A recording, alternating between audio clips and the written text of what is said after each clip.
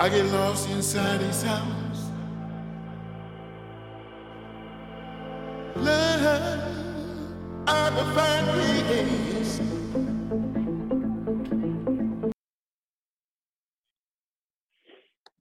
Ich hatte nichts.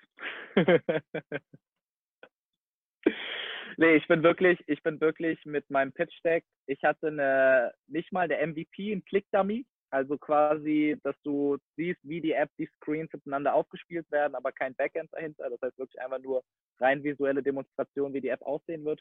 Das hatte ich. Ich hatte, wie gesagt, das Pitch-Deck und ich hatte mich. Und das war's. Und damit bin ich da reingegangen und alles andere haben wir tatsächlich in der Zeit von Studioaufnahme bis TV-Ausstrahlung gemacht. So Sachen wie den Namen markenrechtlich eintragen, haben wir genau den Brief bekommen, einen Tag vor Ausstrahlung, dass das eingetragen ist. Und die Website ging fast nicht pünktlich live, sondern die Website war so, da haben wir noch mit Ionos-Mitarbeitern gesprochen. Wir haben inzwischen den Server gewechselt, also ist hier keine Schleichwerbung. Wir haben mit denen gesprochen und der Kundensupport hat immer noch nicht es geschafft, auf die neue Seite zu migrieren, wo der Kurs integriert war mit der Web-App. Und dann haben wir mit denen geschrieben und haben die tatsächlich, während wir im Fernsehen waren, haben die gesagt, warte, sind Sie nicht gerade der in der Höhle der Löwen? Und da habe ich gesagt, ja, also priorisieren Sie bitte den Fall. Und dann haben die das echt auch kurz vor 7:45 ist das live gegangen. Also so vorbereitet waren wir. Ja, und ja, das ist halt genau das, was ich meine. Natürlich kann man da auf die Fresse fallen, bin ich auch oft genug. Aber ich werde immer viel lieber irgendwie einen Fehler begehen, als dass ich eine Chance verpasse. Und klar, wenn wir jetzt ein Jahr später pitchen, wenn ich jetzt diesen Herbst nochmal bei der Höhle wäre es natürlich ein ganz anderes Spiel, weil jetzt haben wir, wie gesagt, schon die ersten User und können da auch mit viel höheren Evaluationen reingehen und vielleicht auch einen Deal eingehen, wo wir sagen, damit sind wir langfristig glücklich. Wohingegen das damals ja einfach nur ein Deal war, um zu sagen, okay, quasi die deutsche Tech-Gottheit, so kann man halten, was man will, aber was ich wirklich sage, für mich macht Frank Thelen vieles richtig in der deutschen Tech-Szene. Er hat halt eben auch diesen Silicon Valley VC Ansicht auf viele Dinge, was halt kontrovers auch besprochen wird.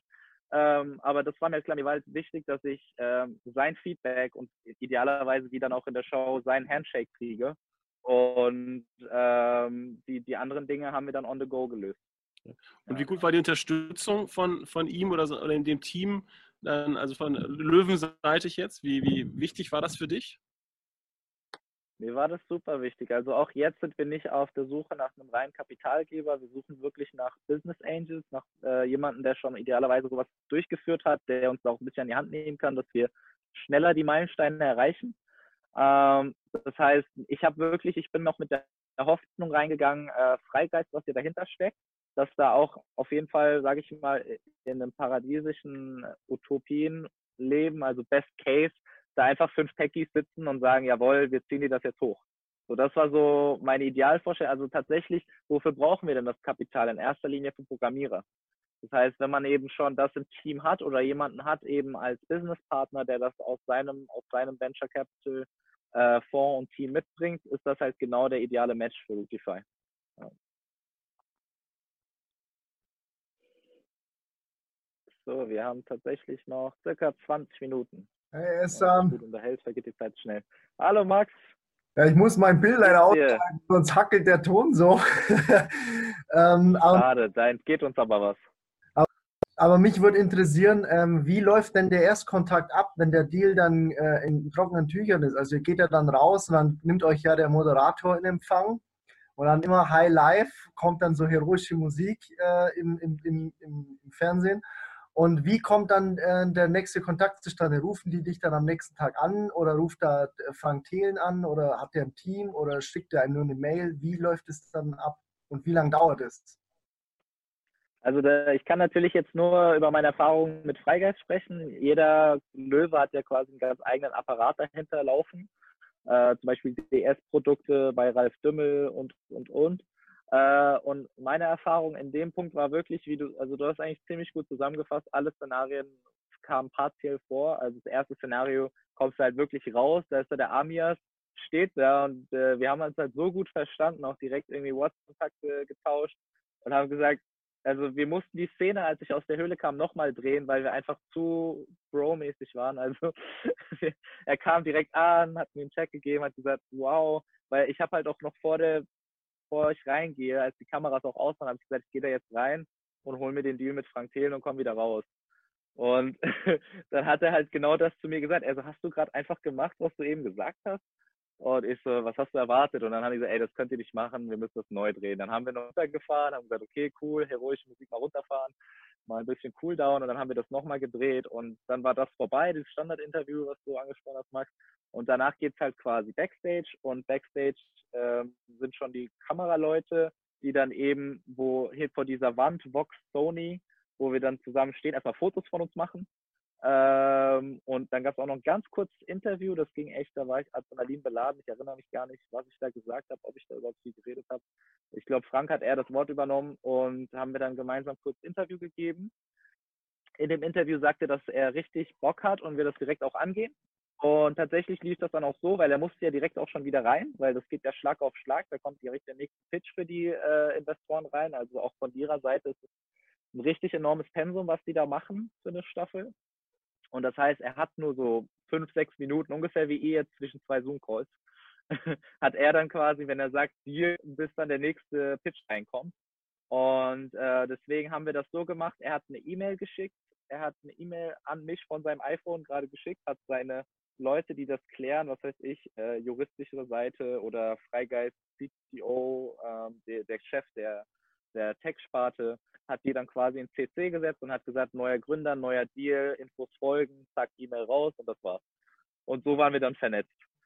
Also ich fand das schon ein bisschen beeindruckend, mit was für einem Highspeed wir da angefangen haben, aber natürlich muss dann auch die Staffel erstmal abgedreht werden. Es gibt ja auch genug Startups, die ja schon derzeit betreut werden. Das heißt, das muss man natürlich alles auch berücksichtigen, sodass das dann schon mal 1, 2 Wochen dauert, bis man diesen E-Mail-Kontakt dann vielleicht weiterfährt, bis ich dann wieder was eingehe, Stichwort Due Diligence, halt ein paar Sachen von Rootify noch reinkommen, weil man muss sich das ja vorstellen, die Investoren sehen einen wirklich zum ersten Mal in diesem Pitch und das ist alles, was der Zuschauer sieht, ist das, was sie sehen. Klar ist es im Ganzen ein bisschen länger, ist natürlich enorm zusammengeschnitten, was wir im Fernsehen sehen, also es hat bei uns echt so 1,5 Stunden, 2 Stunden gedauert insgesamt, wie mich die Höhle, wo ich da gegrillt wurde von den Löwen. Und dann wurden halt die besten Szenen zusammengeschnitten und danach ging es halt zack, zack, zack weiter. Und ich habe halt eben, nachdem wir diesen E-Mail-Verkehr hatten, Sachen eingereicht und dann durfte ich irgendwann bei Freigeist auch mal in der Zentrale auftauchen und alle kennenlernen. Und das war dann der Ablauf. Dann ging es richtig los quasi erstmal. Mega, danke. Sehr gerne, Max. Danke für die Frage. Wer will nochmal? Wer hat noch nicht? Ich habe noch nicht.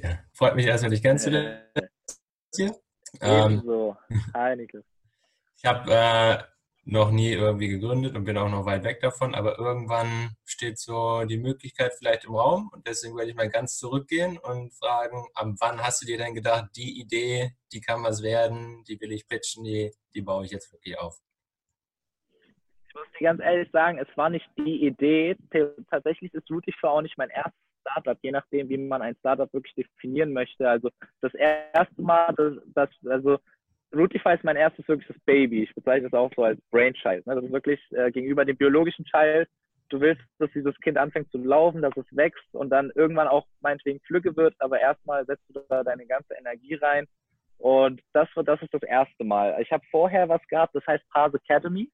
Das haben wir jetzt auch wieder auffrischen lassen. Und das war auch im EduTech-Sektor. Und zwar habe ich vor 4 Jahren parallel zum Bachelor, als ich in Kolumbien war, habe ich Statistik- und Ökonometrie-Tutorien digital gehalten. Also klassisch Videostream, Livestreams haben wir damals noch gemacht. Das klang damals weniger unsexy als heute. Also tatsächlich 2016 war das noch innovativ.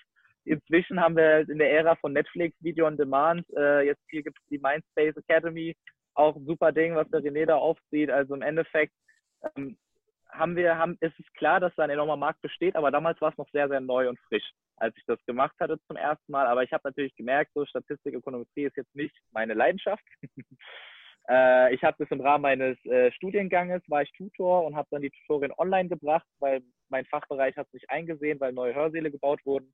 das war so das erste Mal, wo ich gesagt habe, okay, da muss ich halt alleine gegen die Großen an. Und habe dann quasi meine Tutorien angeboten und dann ist halt niemand mehr in die Vorlesung gegangen, sondern die haben sich halt meine Online-Tutorien angeschaut. Und da hat man schon gemerkt, okay, ich brenne für digitale Geschäftsmodelle. Ich mag es, Dinge zu lehren und vor allem mag ich es halt auch anderen Menschen diese physische Unabhängigkeit zu geben, weil ich das ja meist aus dem Ausland gemacht habe. Also sei es jetzt Kolumbien oder China. Ich habe halt immer geguckt, okay, was kann ich möglichst global und digital aufziehen? Und wenn man sich das so anhört, merkt man, das ist eigentlich wirklich der Vorreiter zu Routify, nur dass der Unterschied jetzt ist, dass wir von dem Video-on-Demand-System zu einer App gehen. Das heißt, so als nächster logischer Schritt in der Bildungsevolution. Und zum anderen, dass ich halt von dem Thema Statistik in mein Leidenschaftsfeld von Sprachen reingegangen bin. Und das kommt halt einfach daher, dass Sprachen schon immer ein mega Hobby für mich waren. Und ich immer frustriert war selbst mit den bestehenden Apps und mit dem Sprachlernprogramm an der Universität, dass ich gesagt habe, okay, es muss aber möglich sein, wenn man jetzt nicht Philologe ist, sein Sprachpensum irgendwie in einer Routine, wie wir es nennen, die Routify-Routine, aufrechtzuerhalten. Und genau, so ist das. Also es ist nicht wirklich so, dass man irgendwann aufwacht und sagt, Eureka oder ja, that's the idea, Billion-Dollar-Idea, sondern es ist eher so, es hat sich wirklich aus verschiedenen Dimensionen entwickelt. Auch die Komponente, ich war vorher als Werkstudent bei Deloitte und wurde dann auch mit rübergenommen zu KPMG. Das heißt, ich habe auch mal kurz Beraterluft geschnuppert, aber mehr als schnuppern wollte ich auch nicht. Und das war halt auch ein wichtiger Punkt für mich, dass ich gesagt habe, das war ein tolles Unternehmen, ich hatte tolle Chefs und Mentoren, wo sogar der letzte Chef jetzt auch mit dabei war, als wir in Gießen Public Viewing gemacht haben zur Ausstrahlung. Das war richtig cool. Da waren irgendwie alle meine ehemaligen Chefs mit dabei. Und einer von denen hat sogar gesagt, ob er mit einsteigen kann demnächst. Also es ist richtig cool. Und das war auch damals so, dass es viele wichtige Mentoren für mich waren. Also ich will die Zeit nicht missen, aber mir war klar, das mache ich nicht ein Leben lang.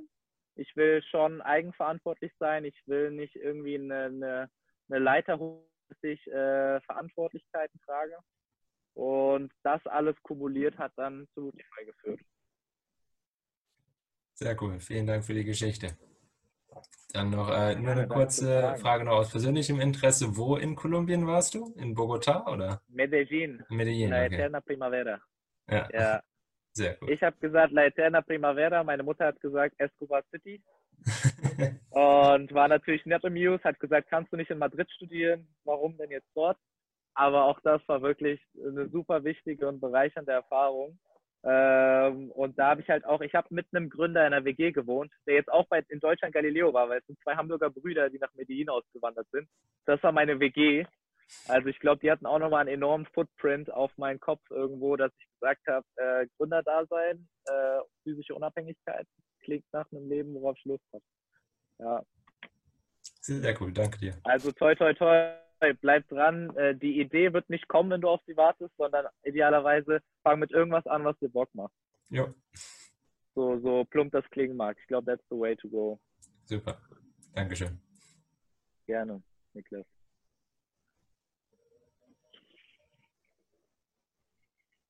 So, ein Viertelstündchen haben wir noch. Wenn sonst keiner will, habe ich noch eine Frage, Ihsan. Es ist ja jetzt ein Du Jahr bist ja die her. ganze Zeit mit dabei. Natürlich bin ich dabei. dabei. Oder? Was ja, aber meinst du du? zwischen den 3. Ach, wir haben genug Hosts. Jeder hat eine eigene Session. Ich bin die ganze Zeit bei dir. Also, meine Frage an dich. Du hast jetzt es ist jetzt ein Jahr her und da ist ja ganz, ganz viel passiert in der Zeit. Würdest du, wenn du jetzt eine neue Idee, neues Baby irgendwie hättest, würdest du wieder genauso früh in die Höhle gehen oder würdest du irgendwas anders machen? Das Ding ist, wenn man so ehrgeizig ist wie ich, dann weiß man halt immer, dass es immer hätte besser sein können. Das heißt, ich glaube, auch wenn ich jetzt mit einer fertigen App da reingehe, werde ich am Ende sagen, ich hätte nochmal ein Jahr später reingehen können, da wären wir nochmal besser aufgestellt. Und also ich denke wirklich, dass, wie ich es eingangs auch gesagt habe, Reid Hoffman, if you're not ashamed of it, it's too late. Ich bin wirklich da reingegangen, wo ich ein Stück Schamgefühl hatte. Nach dem Motto so, also wo man sagt, wie ich ja gesagt habe, ich habe so gut wie mich und damit gehe ich jetzt rein und die Höhle der Löwen, man weiß nicht, wie es ausgeht. sehr wahrscheinlich zerfleischen sie mich, aber ein Learning ist es und ich werde lieber zerfleischt, als dass ich dann sage, ich habe diese Chance einfach streichen lassen. Klar, ich habe wirklich lange gehadert im Sinne von, wie das ja auch eingangs wurde mit der App Store-Platzierung, weil einfach diese App Store-Mechanismen nochmal was ganz Eigenes sind, weil so ein Fernsehhype, der ist vielleicht kurz da, vielleicht noch eine Woche drauf, die Wiederholung auf NTV und dann sieht man ja auch an den Analytics auf der Website, wie das abschwächt, wie dieser Peak erreicht ist und stufenweise man wieder in dem Normalzustand landet. Und das ist beim App Store halt, das würde es nochmal so ein Echo geben, ne? Weil im App Store, wenn man erstmal auf Platz 1 gelandet ist in den deutschen Charts, dann ist man auch eine Weile irgendwie in den Top 100 noch sichtbar. Das heißt, das ist was, wo ich sage, bedauern bringt nichts, aber wenn die App schon fertig ist und man dann direkt dieses Momentum hat für die App-Downloads, wäre geiler. Auf der anderen Seite, wenn man erstmal in der Höhle war, gibt es ja zahlreiche neue Möglichkeiten, die sich vorher nicht angeboten haben. Also ich war jetzt zum Beispiel vorgestern bei Astro TV, da habe ich mich auch nicht vor einem Jahr gesehen. Aber das ist nur so ein Beispiel. Jedes Mal, wenn man auch noch bei irgendeinem Sender landet, hat man wieder einen Peak in den Traction-Zahlen, in den User-Zahlen. Und ich würde nicht irgendwie da und da landen. Oder es gibt ja auch noch das Ding des Jahres. Es gibt inzwischen so viele Formate, wo man dann immer noch hingehen kann, wenn man eine App hat und wenn man schon mal eine nationale Bekanntheit erreicht hat, zumindest temporär. Und das heißt, I would do it again. Ja. Okay, danke. Danke dir.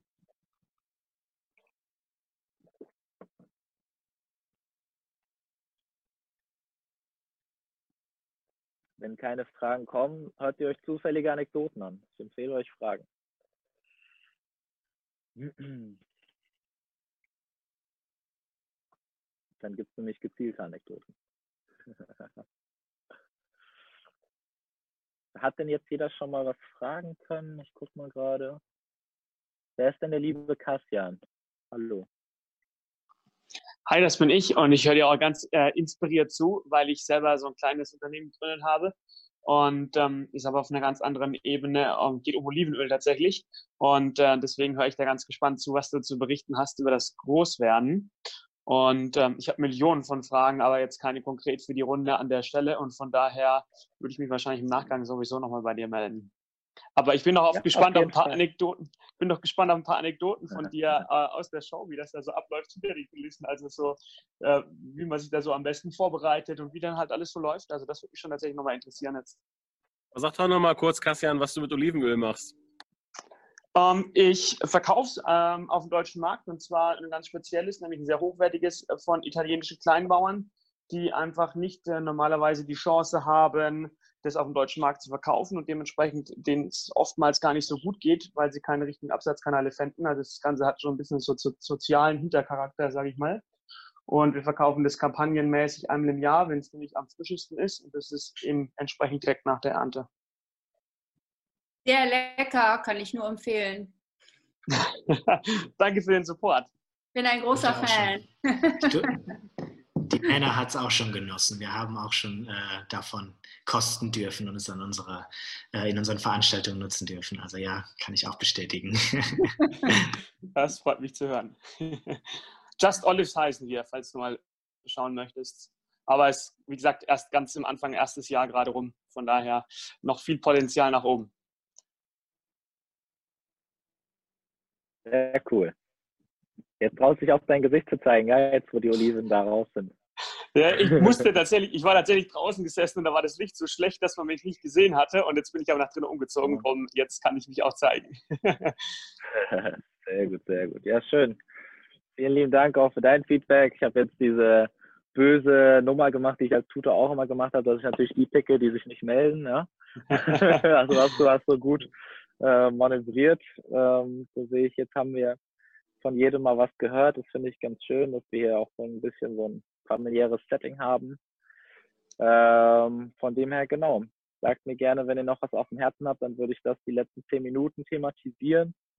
Und ich weiß gar nicht, wie das jetzt geplant ist. Gibt es ein virtuelles Get-Together um 17 Uhr? Wisst ihr da mehr als ich, wenn ihr schon mehr an dem Tag habt? Ja? Richtig, Nee, also wir mir fällt haben, es ein. Ja. genau, da will ich direkt sagen, also wir haben 4 Räume zur Verfügung, werden aber mit einem gemeinsam starten und dann schauen, ob es sinnvoll ist, nochmal auszubrechen. Das heißt, wir treffen uns gleich alle an der Lanai Bar, da habt ihr, glaube ich, die Übersicht mit den 4 Breakouts, da könnt ihr gleich in die Lanai Bar gehen und dann machen wir so eine Themensammlung und gucken, ob es sinnvoll ist, nochmal an die anderen Orte nochmal irgendwie Themen mitzunehmen oder ob wir dann gemeinsam dort bleiben und ja, gucken, dass man die Leute dann einfach nochmal zusammenbringt. Das werden wir dann gleich sehen, wenn wir da sind. Okay, cool. Also was mich tatsächlich Dann nochmal nehmen wir in 10 interessieren, Minuten also noch alle einen virtuellen Drink.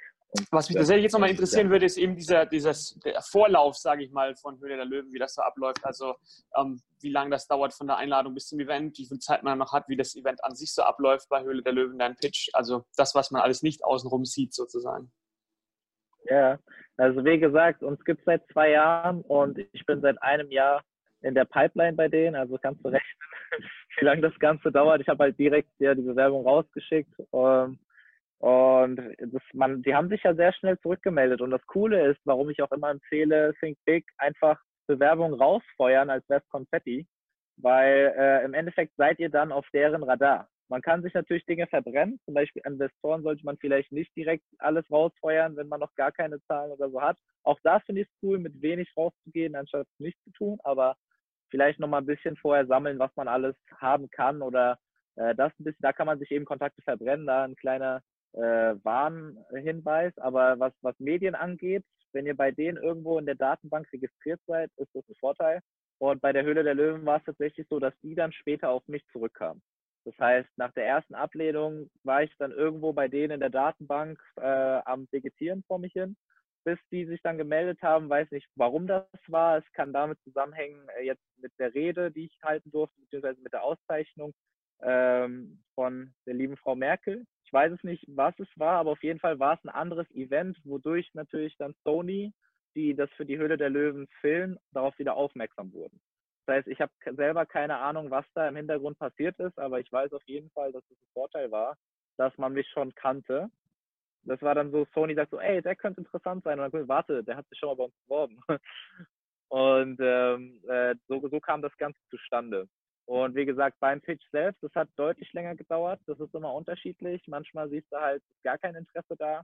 Manchmal ist es halt wirklich ein Realist, wie gesagt. Du siehst die zum ersten Mal, sie sind dich zum ersten Mal und entweder funkt da eine Businesspartnerschaft oder nicht. Dann ist dann doch das Tinder für Sprachen ein bisschen. Geben die dir ein Feedback, warum sie dich nicht nehmen, wenn sie dich jetzt beim ersten Mal abgelehnt haben auch, dass du daran quasi wachsen und dich weiterentwickeln kannst? Oder ist das einfach nur eine plumpe Absage? Nee, also wenn du Glück hast, kriegst du eine Absage. Eigentlich hörst du einfach nicht von denen. Was aber auch wieder zu relativieren ist, weil einfach verständlicherweise so viele Bewerbungen da eingehen. Also das ist einfach ein deutschlandweites Format. Wenn wir jetzt mal sagen, aus Mittelhessen bewerben sich 3, 4 Leute, dann aus Berlin alleine, wie viele sich da bewerben. Das heißt, das ist das Ding. Also es ist ja häufig so, auch bei größeren Acceleratoren. Da kriegst du maximal eine standardisierte Ablehnung. Da empfehle ich halt wirklich, sich eher auf regionale Dinge zu bewerben. Wie ich eingangs gesagt habe, habe ich tatsächlich das, was ich auf internationalem Level gewonnen habe, habe ich auf regionalem verloren. Aber habe dann eben auch, also es ist so, für jeden Award, den wir mit Routify bekommen haben, waren bestimmt 3, 4 Awards, die halt nicht geklappt haben. Und darunter waren halt häufig regionale Dinge, was ich immer so paradox fand. So, wie kann das sein? Aber es ist halt auch immer das Mindset der Jury. Da sage ich auch nicht richtig oder falsch, sondern es ist einfach unterschiedlich. Und ein Silicon Valley Juror guckt halt anders drauf als jemand in Mittelhessen. Und dementsprechend aber aus den Mittelhessen-Beiträgen, beispielsweise war ich ja auch beim Hessischen Gründerpreis, kam ich nur bis ins Halbfinale. Aber da habe ich halt ein extensives Feedbackbogen bekommen. Und das, was ich da als Feedback bekommen habe, habe ich dann halt aufgenommen für die nächste nationale Bewerbung. Das heißt, wenn du Feedback haben willst, kleine Brötchen backen. Aber wenn du halt schnell hoch willst, dann ein paar Absagen reinholen. Ja. Cool, danke. Esan, mich würde interessieren, hat Routify Corona-Sonderhilfe beantragt? Weil ich muss gestehen, ich habe es für Maxtune Music gemacht, habe aber bisher noch keine Reaktion bekommen von der Regierung. Du sollst mal lieber das Geld für deine Krebsforschung bekommen als für deine Musik, Max. Aber deswegen brauche ich Hilfe. Ich finde, Solidarität ist in diesen Zeiten enorm wichtig. Und diese Fördergelder, da gibt es auf jeden Fall Unternehmen, die Corona stärker betroffen hat. Und da haben wir gar keine Bewerbung oder da haben wir gar keine Formulare in die Richtung rausgeschickt. Es ist einfach so, wenn wir ehrlich sind, arbeiten wir nach Corona genauso wie vor Corona.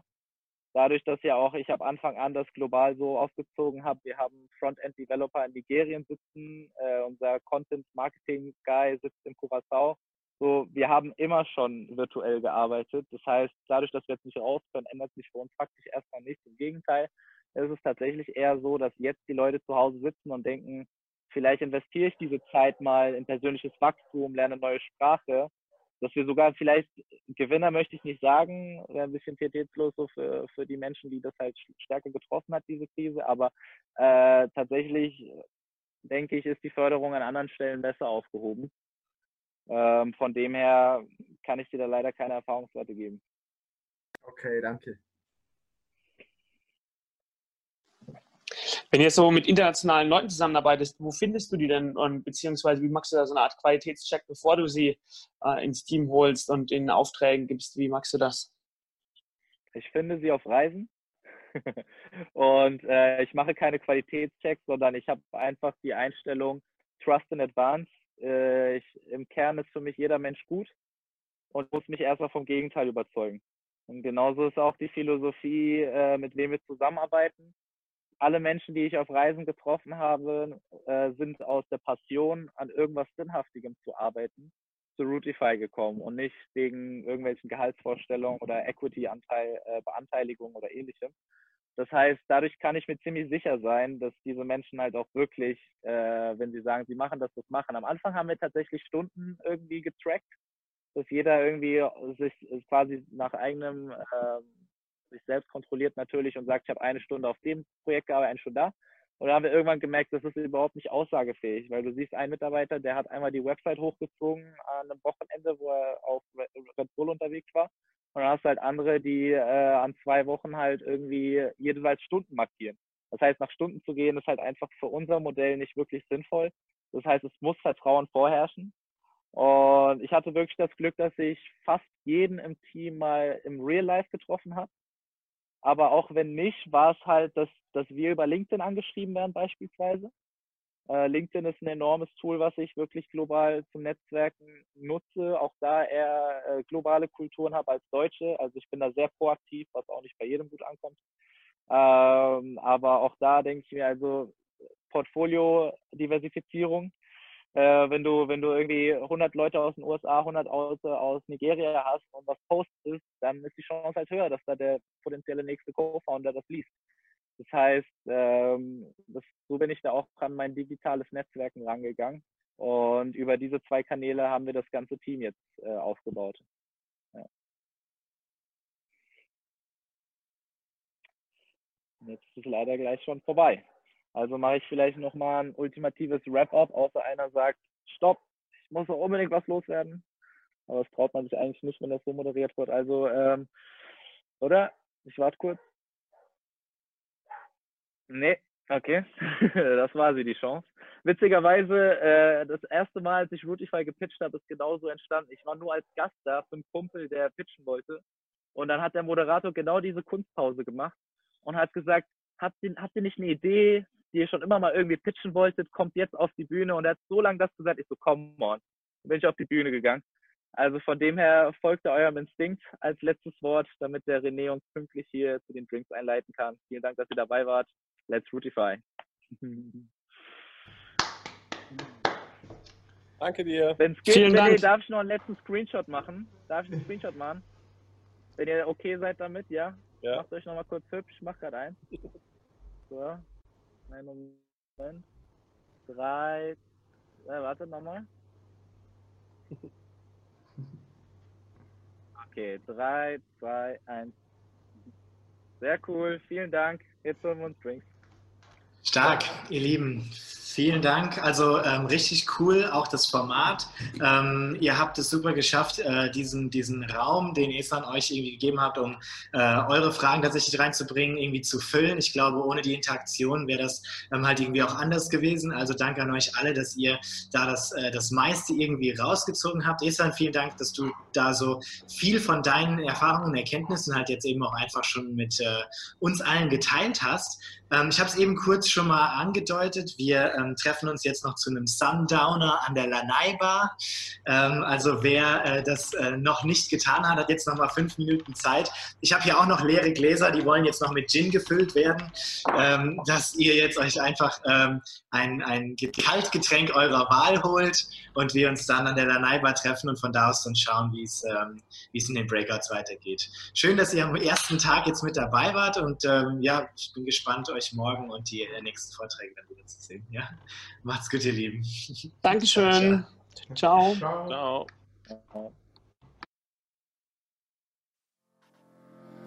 Love, I get lost inside his house. Love, I find peace.